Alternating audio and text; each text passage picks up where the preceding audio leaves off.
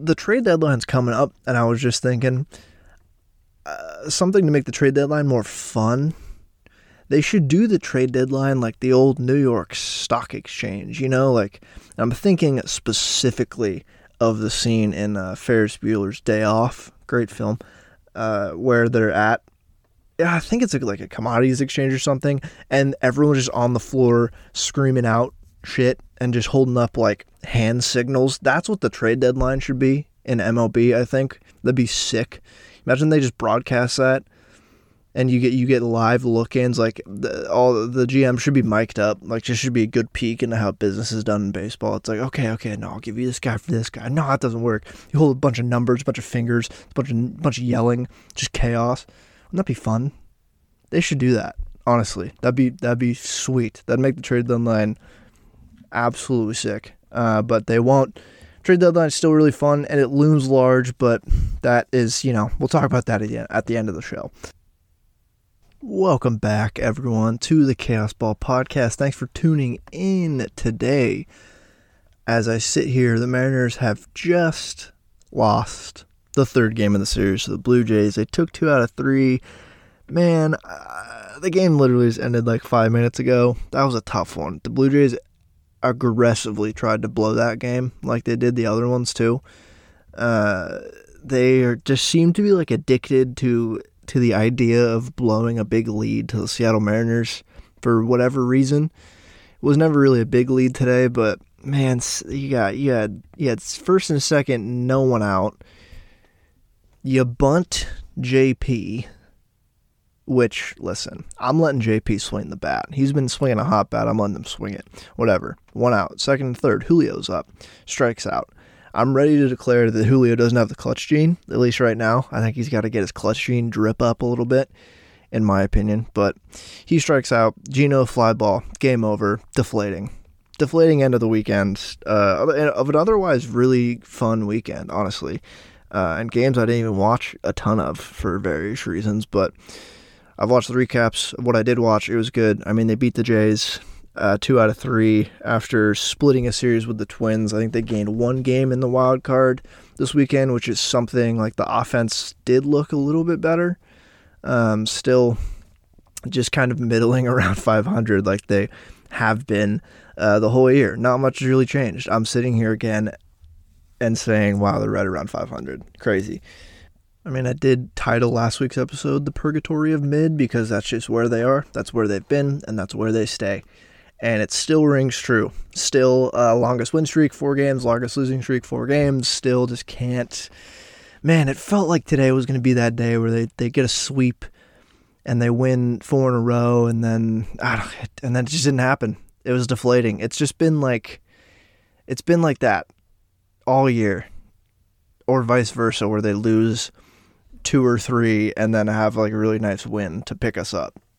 They're just keeping us on an emotional roller coaster, which is the baseball season, though. It's doing these week to week is partly why I don't dive into the games specifically, because baseball changes so much in a couple weeks, and it's hard to make concrete takes game by game. It's just difficult in this sport.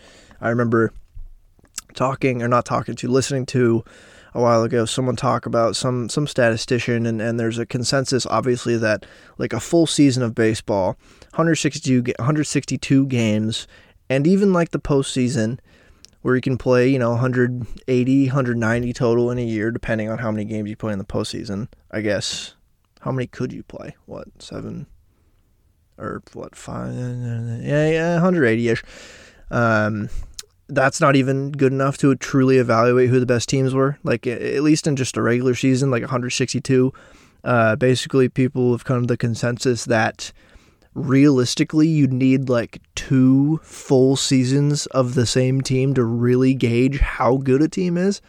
And then you throw the wrench of the trade deadline in there. For the last 2 months of the season, teams can change dramatically. It's just a crazy sport to be a fan of because of how long the season is, how much your team can change throughout the course of a season. Like, your team can change a lot in like the NBA by virtue of there just being less players on the team. But baseball's crazy because I mean, like, the Nationals started 19-31 and won the World Series. Like, the Braves didn't have a great start to 2021, and they added some pieces at the deadline, and their team came alive, and they won the World Series. Like, that's how it goes sometimes. And it's weird to evaluate a team game by game, even week by week. Like, I do this. I just do this because I need stuff to do with myself for an hour every week. But I don't know. They still sit right where they've been the whole year. They're going to the Twins and the D-backs this week. That's not a fun week. That's not an easy week. And then the trade deadline on Monday, next Monday. It's right there. It's coming up. But I'll get. I have just notes from this week from Mariners baseball. You know, I might do the baseball reference player of the week this week. I might not be able to fit it in with just stuff I have on the docket. But before I get to other Mariners stuff, I got to talk about how Cal Raleigh just owns the entire country of Canada. This weekend, multiple home runs from him. Teoscar had some good revenge moments. He had a walk-off. He had game-winning RBI on Saturday, walk-off on Friday. Really good series for the Bats, but especially Cal Raleigh. He savaged the Blue Jays like he has savaged them historically the past 2 years. Obviously, he had the 2-home-run game, but Mariners PR tweeted out something that is just hilarious. It's that dating back to the 2022 postseason, Cal Raleigh has hit 6 home runs over his last 6 games against the Toronto Blue Jays, and he didn't play today, so that still stands. Hilarious. He owns them. And it was funny, actually, going over to see some Blue Jays fans' tweets on Twitter. They're just like, get Cal Raleigh needs to stop. Like, it was just torture. Really, really funny. Really good to see Cal. And even, like, Gino's hitting better. Teo had a good weekend. Tough they lost today and didn't complete the sweep, especially a sweep with all of the Blue Jays fans in attendance. Oh, that would have been tasty. I mean, at least the first 2 games were heartbreaking losses. As I said earlier, they're just addicted to losing to the Mariners like that for some reason. Even better to see with the pilgrimage of Toronto Blue Jays fans to Seattle that happens every year. It's good to see them even just winning the series as a plus, especially against this Toronto team who's been rolling as of late. They've been playing really good ball. And then another note from today, I want to say, before anything else, Geno Smith threw out the first pitch of today's game to J.P. Crawford.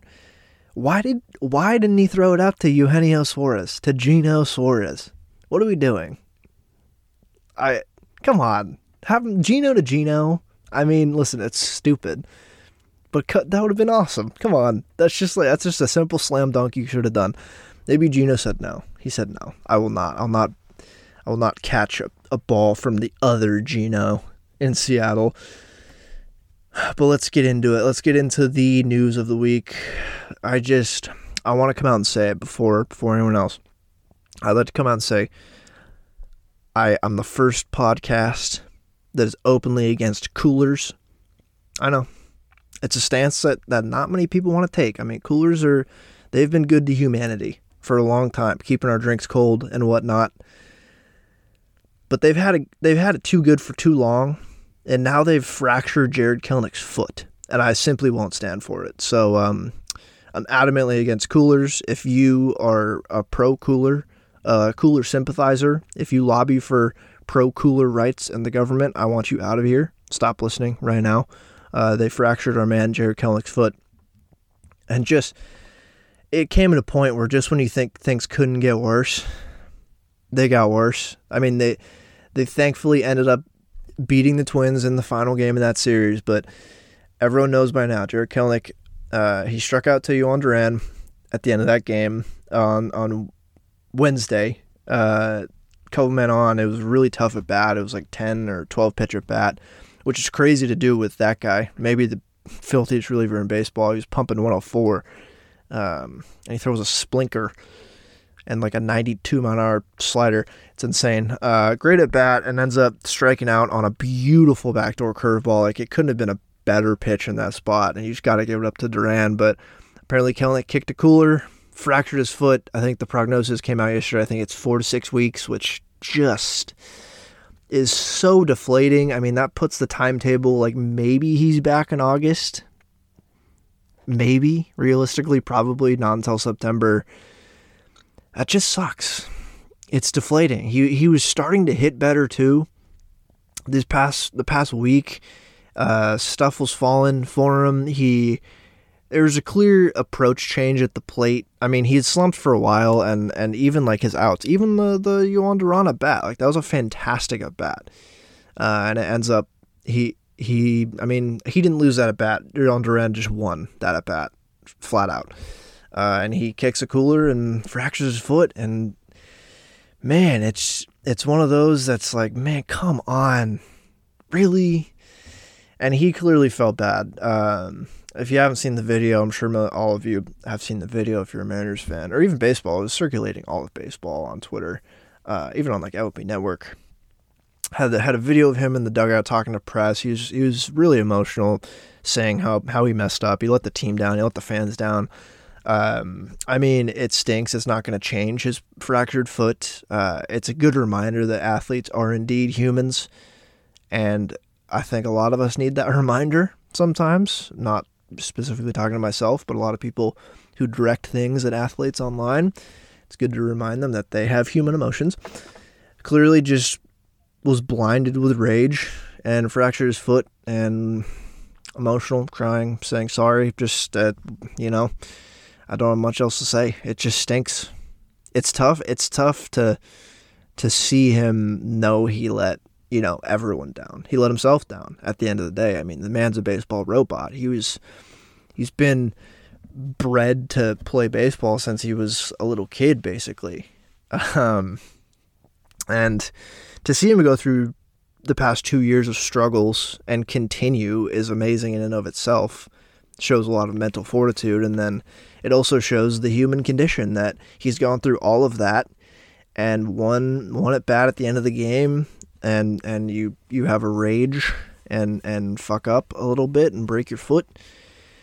That can break you, and it sucks. So now they're without Jarred Kelenic for the next 4 to 6 weeks. Cade Marlowe got called up in his stead, which unfortunate circumstances to finally see Cade Marlowe up in the bigs, but he's up now. He hadn't had the best year in AAA, but the past few weeks he had been hitting a lot better, so I don't think it wasn't like undeserving of a call-up, and I think at the very least Cade Marlowe, what he can do is fill in the outfield defensively and provide some value on the base path. He didn't look super lost at the plate in his first game, his first at-bats. He looked fine. He drew a walk. As long as he can kind of just get on base occasionally and act as a pinch runner sometimes, that's going to be value. He had a 25-25 season last year in the minors. I think he had like 20 bags swiped this year. With the new rules, it's safe to say we're going to see him swipe some bags as long as he sticks in the big leagues. It's just really tough circumstances to have him get called up. And that's that. That's Kelenic's foot, man. That news was a backbreaker. He's been one of the best hitters for the offense this year, and losing him is crucial in these final months of the season.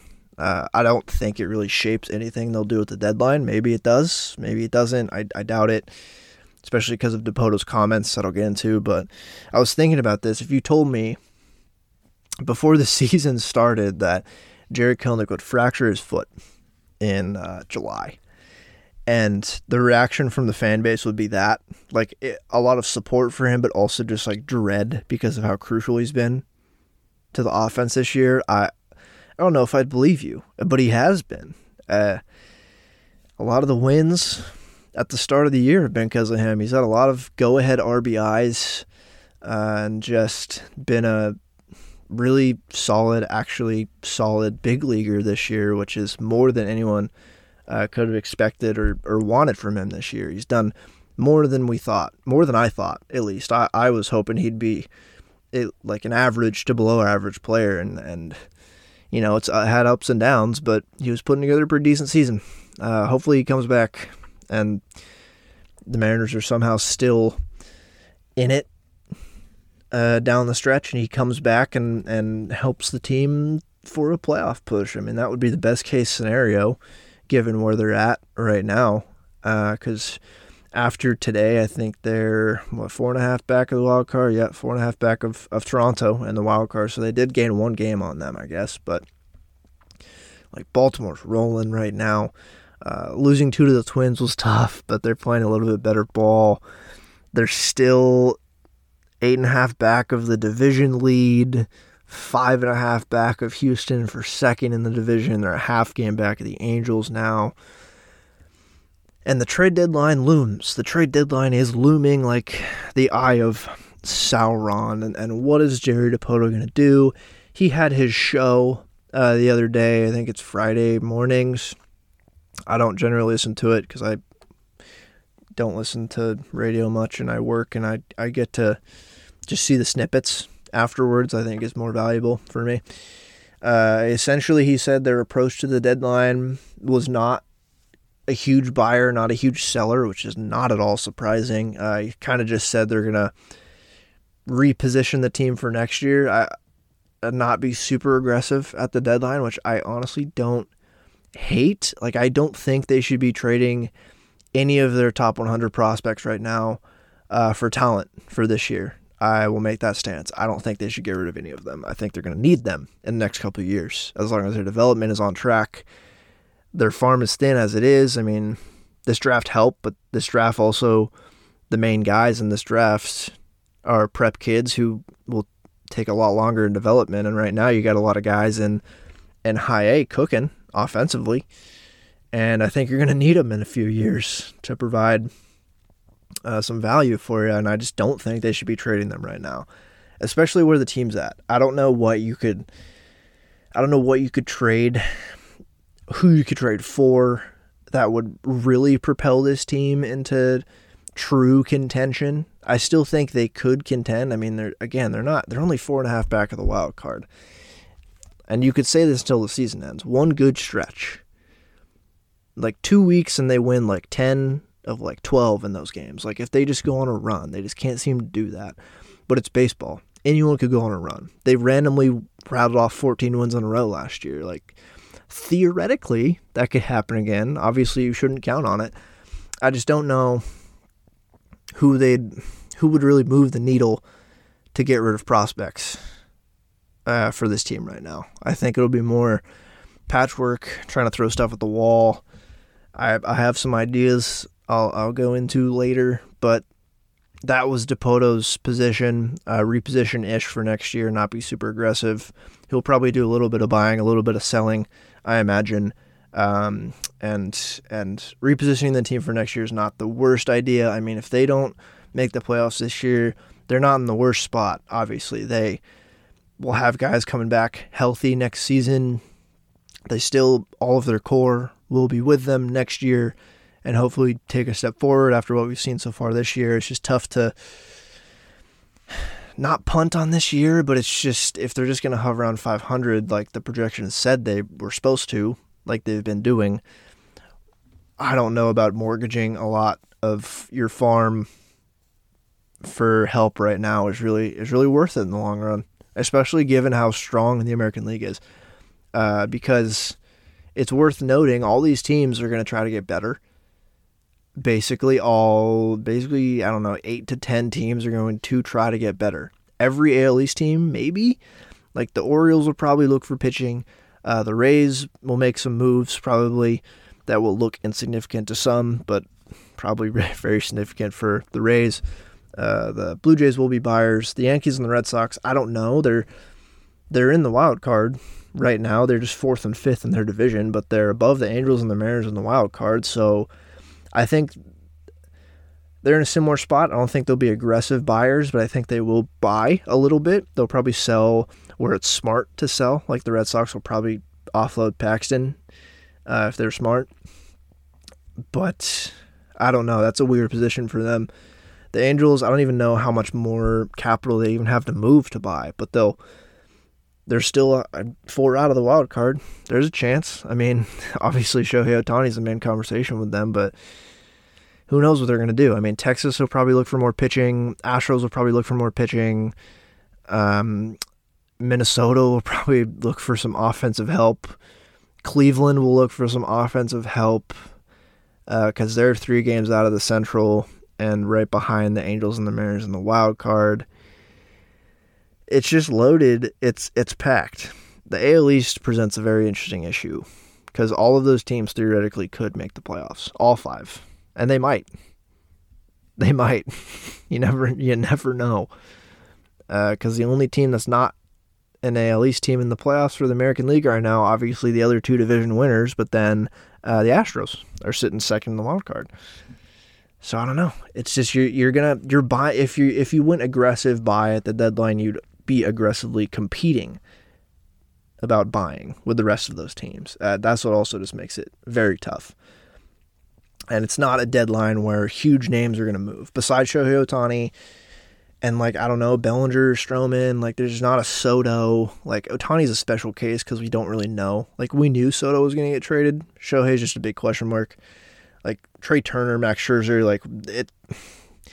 Max Scherzer said he was open to getting traded, but that's not as big as a Max Scherzer trade as it was a couple of years ago if you're making it at the deadline.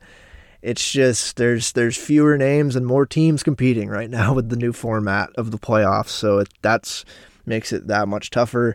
And I'm for Dapoto's stance on repositioning Ish for next season, and not completely punting on this year because the team as it is could again go on a run. You never know. But with that being said, some more Mariners notes.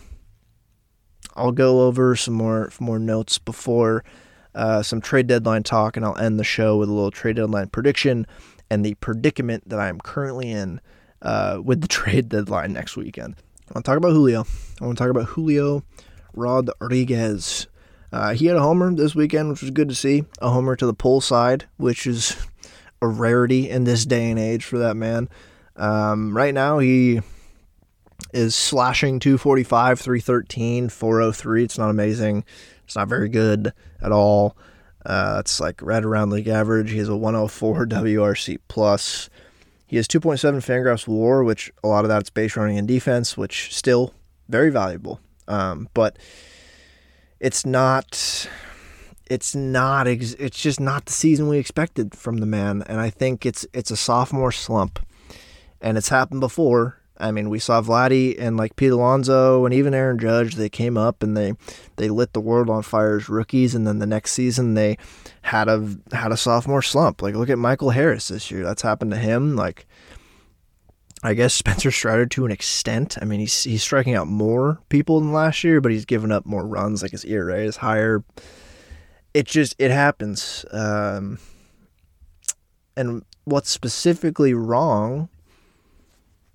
I think it's mechanical. Because you look at his raw stats, and some of it is nothing's really jumping off the page on like a Fangraphs or Baseball Reference page. Really, some of it is, but like if you look at walk rate, strikeout rate, like that is where I'd look sometimes if a guy's just really cratering, and that really hasn't changed. Like what's changed is if you go to his like Baseball Savant page.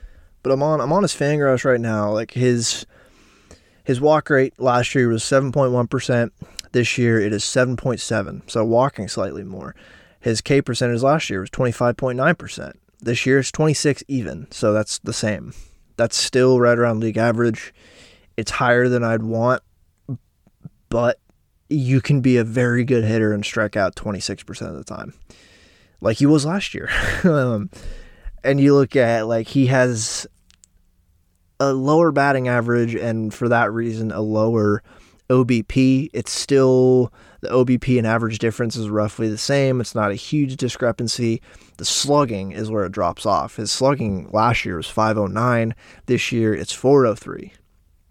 And, like, you look at, it tracks when you look at his isolated power. His isolated power, and for any of you who don't know, isolated power is just, it's like batting average, but just taking extra base hits. So it's slugging minus average. So it's just kind of average with doubles, triples, home runs, with emphasis on all of them. Last year it was 225. That's a great ISO. This year it's 158. He's just hitting less extra base hits. He's just getting less hits in general. His BABIP last year was 345. His BABIP this year is 308. So I don't even think he's getting less unlucky. I think he probably got a little bit luckier last year, but you're going to run a higher BABIP if you hit the ball hard, and he hits the ball pretty hard when he hits it. And so a high BABIP is not really out of the realm of possibility for him. What's really like a difference, obviously, is those power numbers have dipped, and it's noticeable at the plate. It's very noticeable, and I'm not a swing expert. I probably know maybe a little bit more about mechanics than like the average fan, but not, enough to tell you to take my word as gospel here. But the power to the pull side has not been there, which is why it was nice to at least see him crank a bad pitch into the left field bullpen at T-Mobile the other day, because he hasn't done that much this year. He did that a lot last year. A lot of power to the pull side. This year, he's still hitting the ball hard. It's been a lot more opposite field, and it's been a lot more hitting the ball hard-ish to the left side, but on the ground. Like when he's hitting the ball to the left side, it's not as hard as it was last year, and the fly ball percentage to the left side of field is not as high either. And you can tell. You don't need stats to tell you that. If you've watched the Mariners consistently, you can see that. And hitting the ball the opposite field is good, but it's good when you're also hitting the ball to the left side of the field hard. You got to do it with different pitches. That would be the point.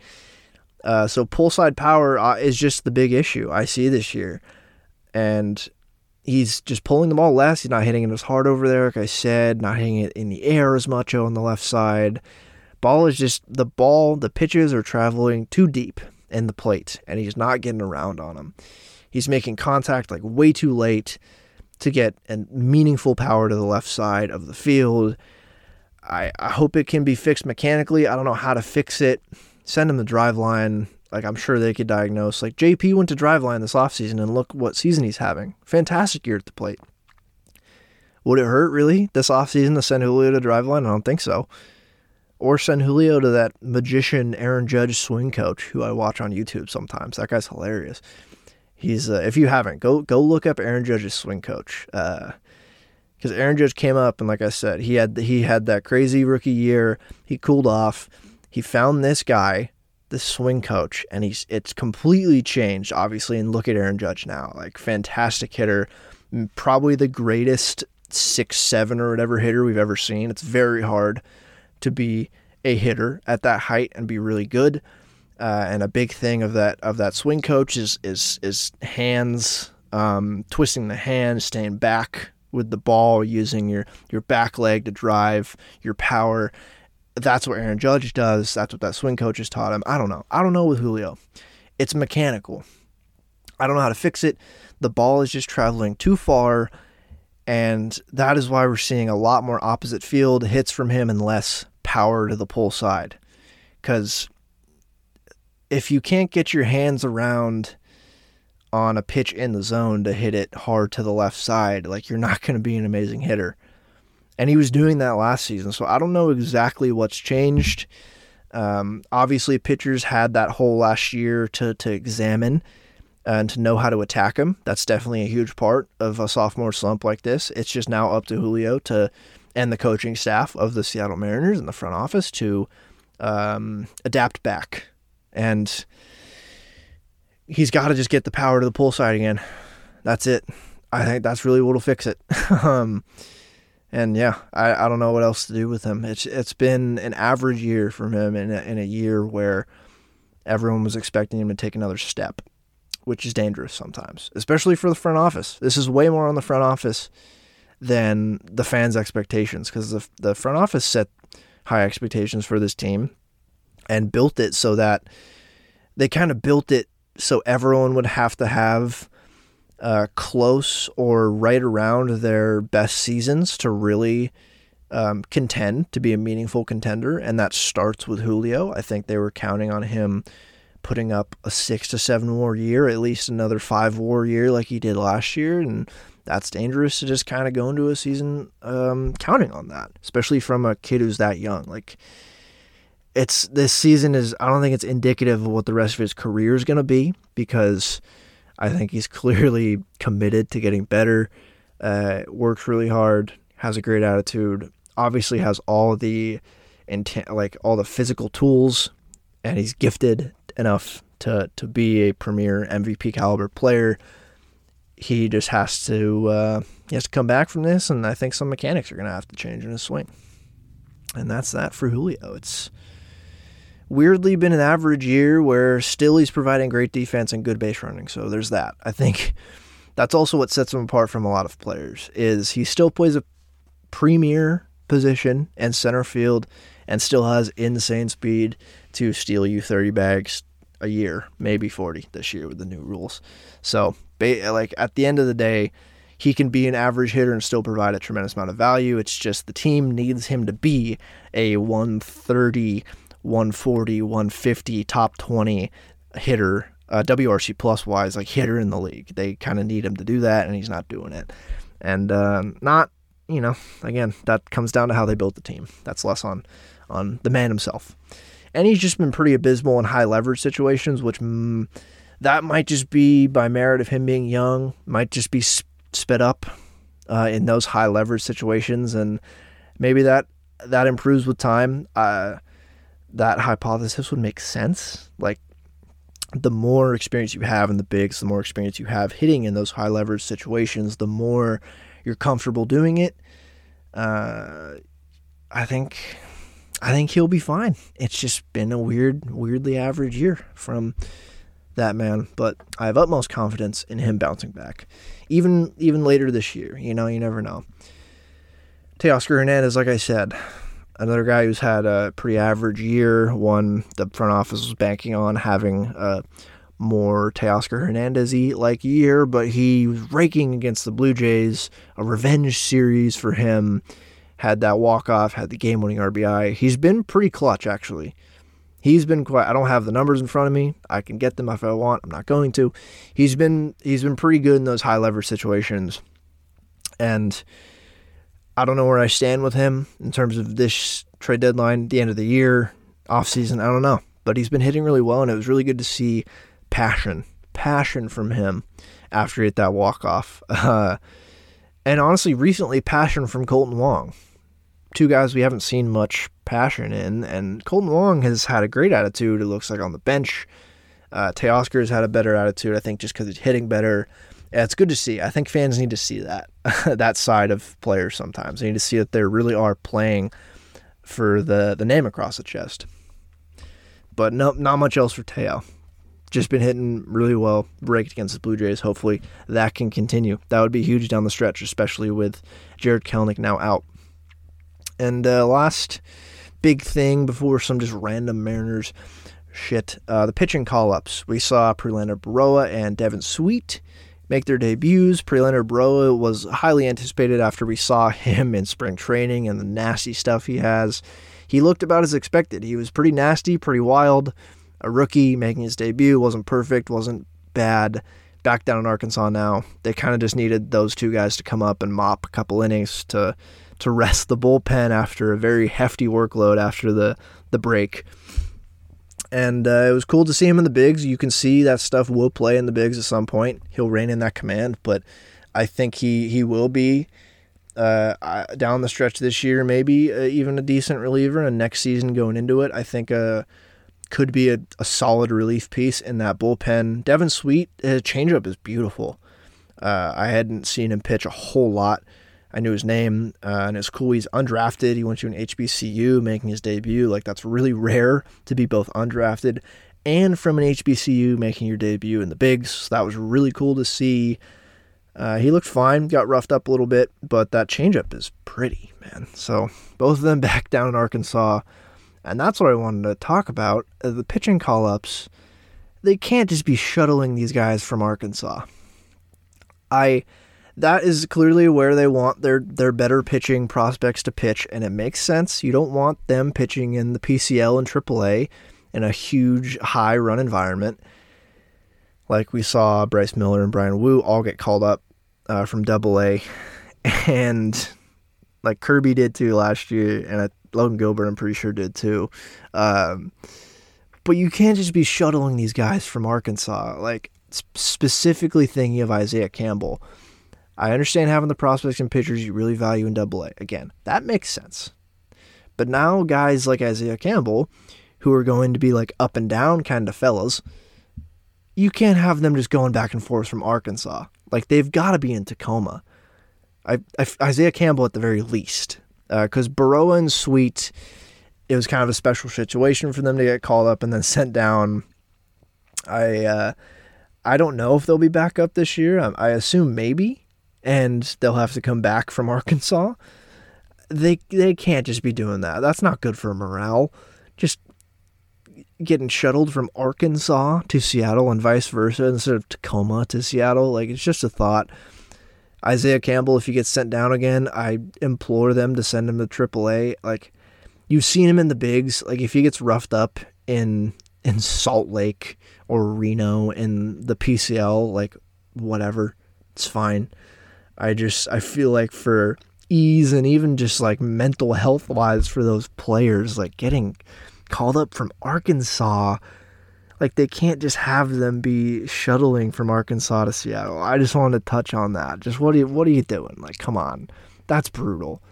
Isaiah Campbell especially, because he's been up and down a couple times now. I expect him to at least go down to Tacoma if they send him down again. So we'll see, I guess. But some other Mariners quick hitter notes before some trade deadline predictions.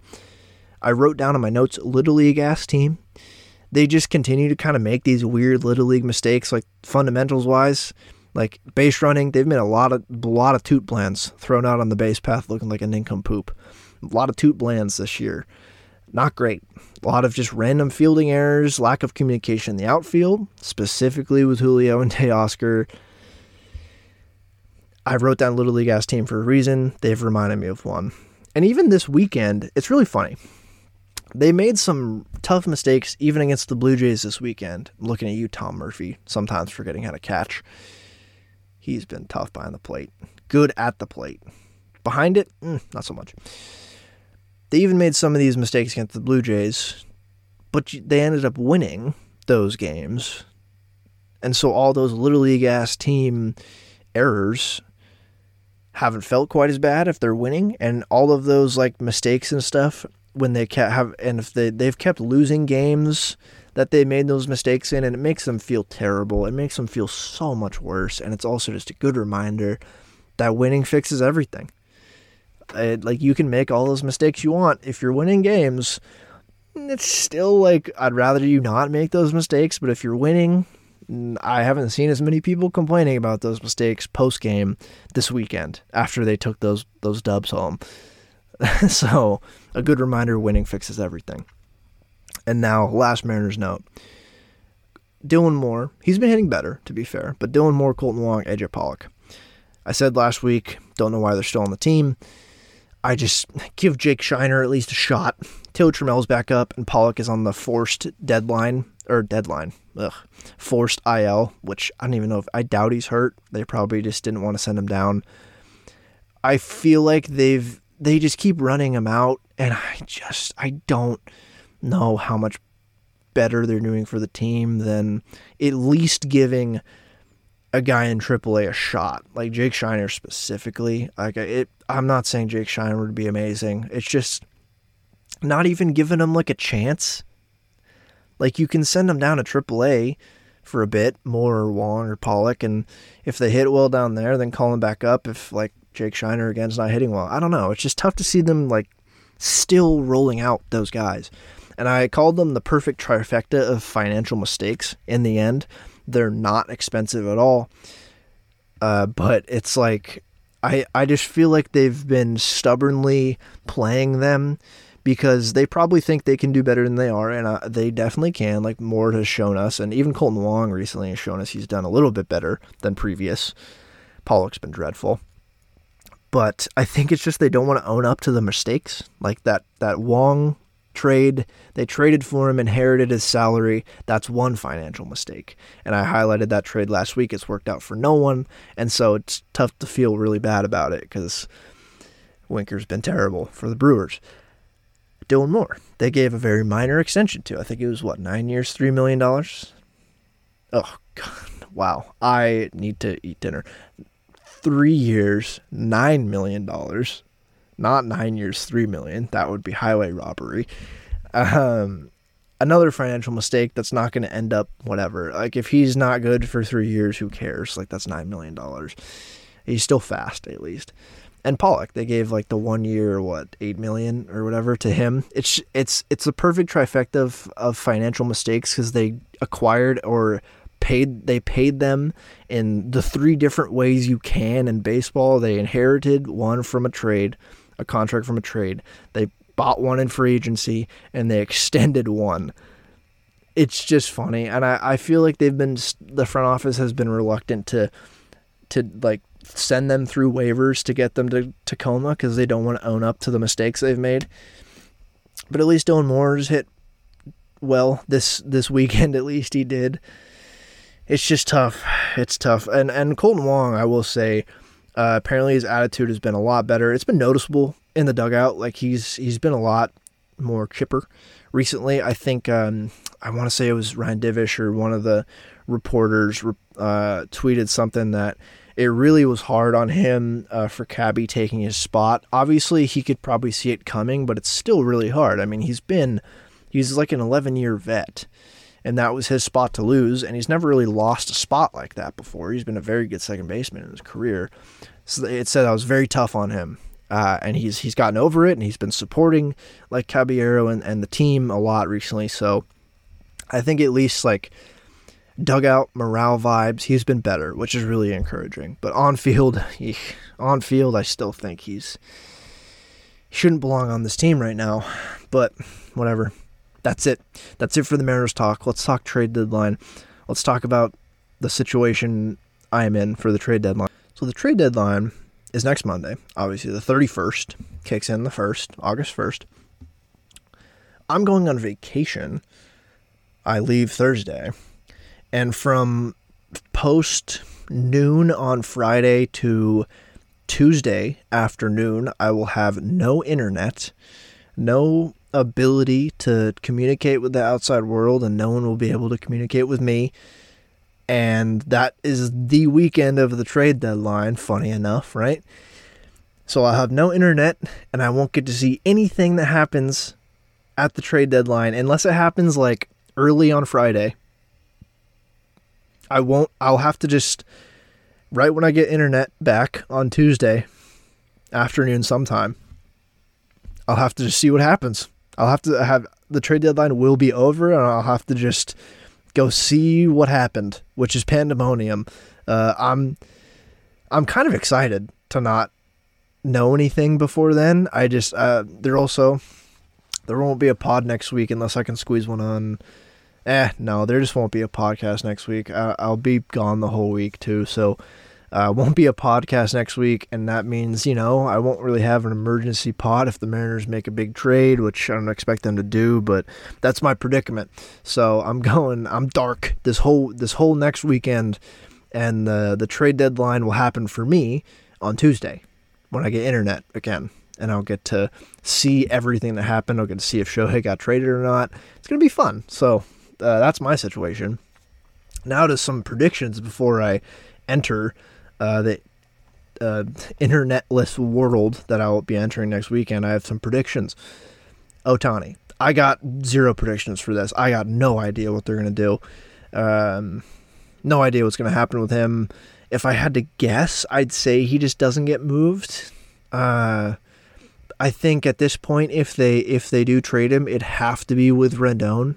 I think they'd be dumb if they're trading him right now. Obviously, it's for the future. They'd be stupid to not have like a 100% Rendon has to go with him to get that contract off the books. I think would need to be done. That's the only prediction I have, is if he gets traded, I think they'd be dumb to not offload Rendon with him. It might lighten the return, but realistically, that's worth it to get that contract out of there, especially if they're maneuvering for the future. But other deadline predictions, I think the Mariners make at least one trade. It's Yuri Dipoto and the deadline. He can't not make a trade. Like he'd be going through withdrawals if he didn't make a trade at this deadline. He would not be okay. So I think they make at least one trade. I think they probably make more than one, and it's not a blockbuster. You know, I've drafted some fun ones with the Cardinals and other teams on MLB Trade Machine, whatever, but I think potentially, like, the Cardinals are actively trying to trade Dylan Carlson, center fielder. He's kind of fallen out of favor for them, hasn't quite hit like they wanted him to. He could be pretty useful to the Mariners, especially with Kelenich's injury. He's a switch hitter. He can play all outfield positions. I think he's a plus defender. He's totaled out this year to about a league average hitter, but he's really struggled against right-handed pitching. He's hit left-handed pitching really well, which kind of fits-ish the mold of what the Mariners need. I mean, they need hitting in general, but I also just think he's cheaper. I don't think he'd take a lot. Like, you could just give him Hancock, which I'd be okay with doing, like just trading Emerson Hancock for Dylan Carlson. Like, I feel like that could do it. And I think this is year 3 for him, so he's got team control. It would make sense, at least to just get him out of St. Louis, get him to a new scenario, and maybe he could be a above-average hitter for the Mariners. It'd be a cheaper move, especially with DePoto's comments, and given the Cardinals' need for controllable pitching in the next few years, and they have a lot of outfielders / like middle infielders, second basemen that they need to get rid of, like I've talked about. And given DePoto's comments, I don't think they're going to do a huge trade for like Nolan Gorman or Lars Nootbaar. I don't think they trade Arenado or Goldschmidt at this point, honestly. I just think Carlson's very attainable. His value is pretty low right now, essentially. I mean, they said they're going to trade him, basically. So I think Emerson Hancock could do it. Other trades the Mariners could make, I don't know. I would trade Seawald at this point. I think I'd trade him. But the Rays are interesting. So they have John Morosi tweeted this. God damn it, he tweeted this a couple days ago. I had this on my notes the past whole week to talk about Jonathan Aranda on the Rays. He can kind of play first, second, and third, and even, I guess, shortstop, corner outfield. I think he can play everywhere. He's been raking in AAA for the Rays. I don't know if they really have a spot for him on the MLB roster. He's just been raking in AAA, and I think the Rays will move him to get some help right now to, you know, make a huge push for the World Series. You could trade like Seawald. They always need a bullpen arm. Like, I don't know, Seawald, Hancock for a close to MLB ready pitcher. Travis Kuhn even, who's in AA right now, who I think could honestly slot into the Rays bullpen and they could do really good things for. Look at Devin Sweet, even Prelander Baroa. Like, the Rays could do good things with any reliever you give them. For Jonathan Aranda, he would really help the Mariners. I don't know what his value is across the league. I just feel like he'd be a good trade target. Like, go read John Morosi's tweet, because there's no room for him at their MLB level team right now. So I don't think the Mariners will trade for him, but that'd be cool if they did. And so, like, as I mentioned, 2 guys I talked about a couple weeks ago that would make sense to trade was Seawald and Teoscar. So Seawald, I don't know if they'll trade Seawald. I would personally. It just makes sense to do it right now. I'm not going to get into why. I already talked about that, but it just makes sense to do it now, especially because teams always need relievers. Teams want relievers, need relievers, will aggressively try to get relievers if you're a contender. You always need more relievers in this day and age. And he's probably at his peak value right now, which is why I'd trade him. It'd be tough to say goodbye, but I think he's one that could be traded to a contender for a controllable bat. Teoscar, genuinely have no clue what to do with. I have no idea. I don't think his value's super high right now. And given Kelenich's injury, I think it's just honestly worth hanging on to him, especially given the way he's played the past week. I think hanging on to him is better than anyone you could trade for right now with not giving up a whole lot. Because I still think, his track record and him being, Teoscar Hernandez, like, we know he's been a good hitter in his career. What's to say he's not going to light the world on fire down the stretch? He might. I think it's worth keeping on, like, hanging on to him for that reason. And as well as after this season, he's a free agent. He qualifies. You can give him a qualifying offer, which would probably be like $20 million. If he declines it, you get a draft pick. If you don't sign another free agent, if he accepts the qualifying offer, 1 year, $20 million, I feel like is a gamble I'd be very willing to take for next year for Teoscar Hernandez. I wouldn't let that prevent me from going after any other outfielders. I just feel like it's not even that risky. 1 year, $20 million's nothing. Maybe that's too rich for that broke boy, John Stanton. But it's only 1 year, and worst case, he's similar to this year, and you targeted another outfielder, and he can play a third to fourth outfielder / DH role and hit decently well. And again, it's only 1 year. He expires after it, and you can give him another qualifying offer. I don't know. I think it's worth hanging on to him. I just don't think his value is high enough to warrant a trade right now. So another solid prediction I have before I get out of here: the White Sox, they'll be stripped for parts. That's an easy one. They're a cautionary tale of championship windows and how quickly they can absolutely crash and burn in baseball. They were the next team. People were like, oh, it's going to be White Sox World Series 2021. Like, that core failed. They failed. The championship window's gone. They're going to sell everyone this trade deadline probably. It's a cautionary tale. That's why I think if you're even in the spot of like the Rangers, think about the Rangers for a second. They've invested a lot in the team, which has helped. Short term has helped a lot. And you have an offense where every bat has taken a significant step forward this year. Young bats have taken a big step. And you could be like, oh, so for the next few years we have like best lineup in baseball if you're just going off what those young guys have given you this year and be like, oh, they're only going to get better or stay the same, which is great. You cannot take that for granted, which is why the Rangers should absolutely freaking go for it right now.